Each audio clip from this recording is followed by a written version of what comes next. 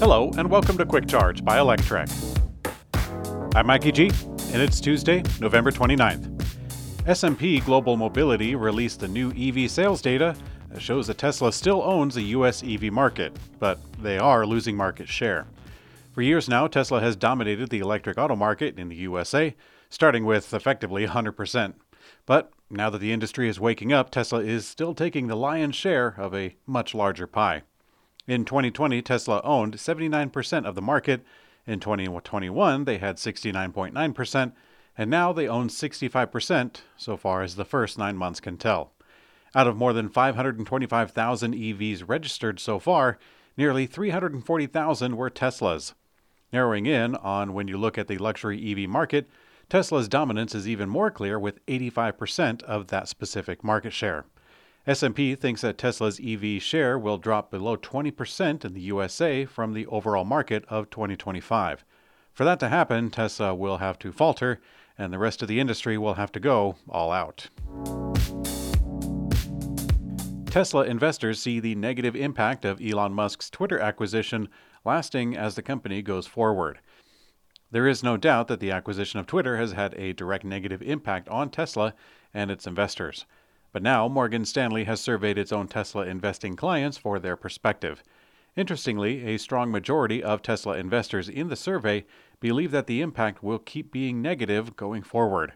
Analyst Adam Jonas writes, quote, "Our investor survey reinforces our views that Elon Musk's recent involvement with Twitter has contributed to negative sentiment momentum in Tesla shares and could drive some degree of adverse downside skew to Tesla fundamentals." Now, despite this, the firm maintains a positive outlook on Tesla stock as they believe there are significant upsides based on the current valuation. Tesla has released a new update to its mobile app that enables drivers to view the release notes from a download in the app, so it's a wave of the future. Previously, owners needed to go inside the vehicle after the update was complete in order to read the release notes and find out what it was all about. But now that's a thing of the past. That's actually pretty much the only customer-facing update, but when you look further into the code, it seems that Tesla is preparing something for the cabin-facing camera. We're not exactly sure what this is about, but to speculate a little bit, Tesla could be adding a cabin-facing view to Tesla's Sentry mode, allowing people to see what's going on inside the car without actually being there. The CEO of Rivian, RJ Scaringe, sat down with Charlie Caldicott, the head of global automotive research at Redburn, to discuss the business. Despite concerns over a slowing auto industry, Scaringe says that he is confident the company can sell everything it makes with a strong backlog order that stretches into 2024. Scaringe said that one of the least discussed hurdles in the industry will be battery supply. Regarding profitability, Scaringe says that it has been a challenging year with the launch of 4 products and scaling production. Scaringe has identified a few of these challenges, like capital efficiency, and is now working to address them. This year, the EV startup has focused primarily on scaling production. In 2023, Scaringe says that Rivian will work to reduce costs and drive volume, which will steer them towards positive gross margins. Looking forward, Rivian plans to launch its next-generation EV architecture, currently called the R2 platform, and that's set for 2026. Rivian is targeting a lower price point with at least one vehicle built on the upcoming platform. The R2 platform is designed to be a much higher volume architecture and will launch in multiple global markets. Following an announcement in May that it would be reviving its off-road Scout brand for all-electric, Volkswagen is reportedly in talks with a contract manufacturer, Foxconn, to help manufacture those vehicles.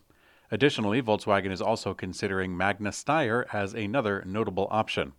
According to a report from Automobile Watch out of Germany, the sister site of Automotive News Europe has been in touch with multiple sources at Volkswagen that state that the automaker is in talks with Foxconn to manufacture the Scout.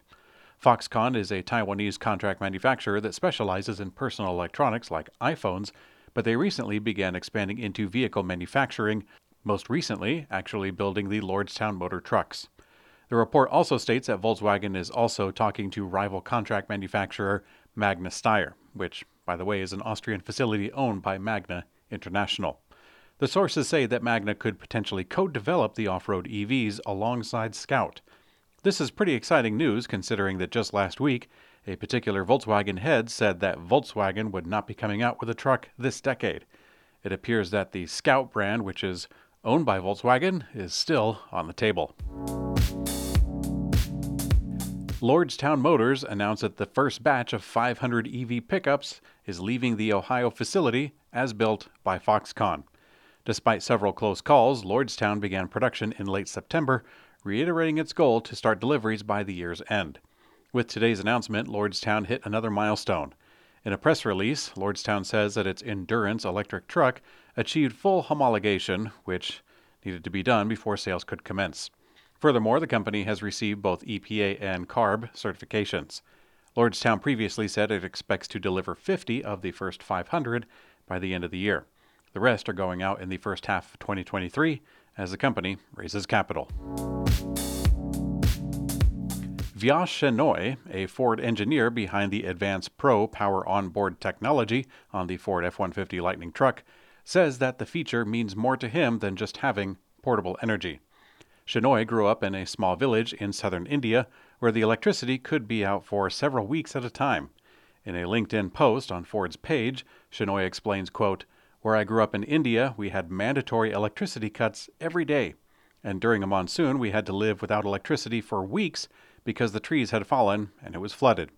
There was no developed infrastructure to support the grid because all the power was going to the big cities." And Shenoy goes on to explain that the vehicle-to-load capabilities that he was able to work on for the Ford F-150 Lightning was very important to him. He said, quote, "I've seen the other side of life without electricity, and I'm contributing to a future where we don't have to worry about things like that."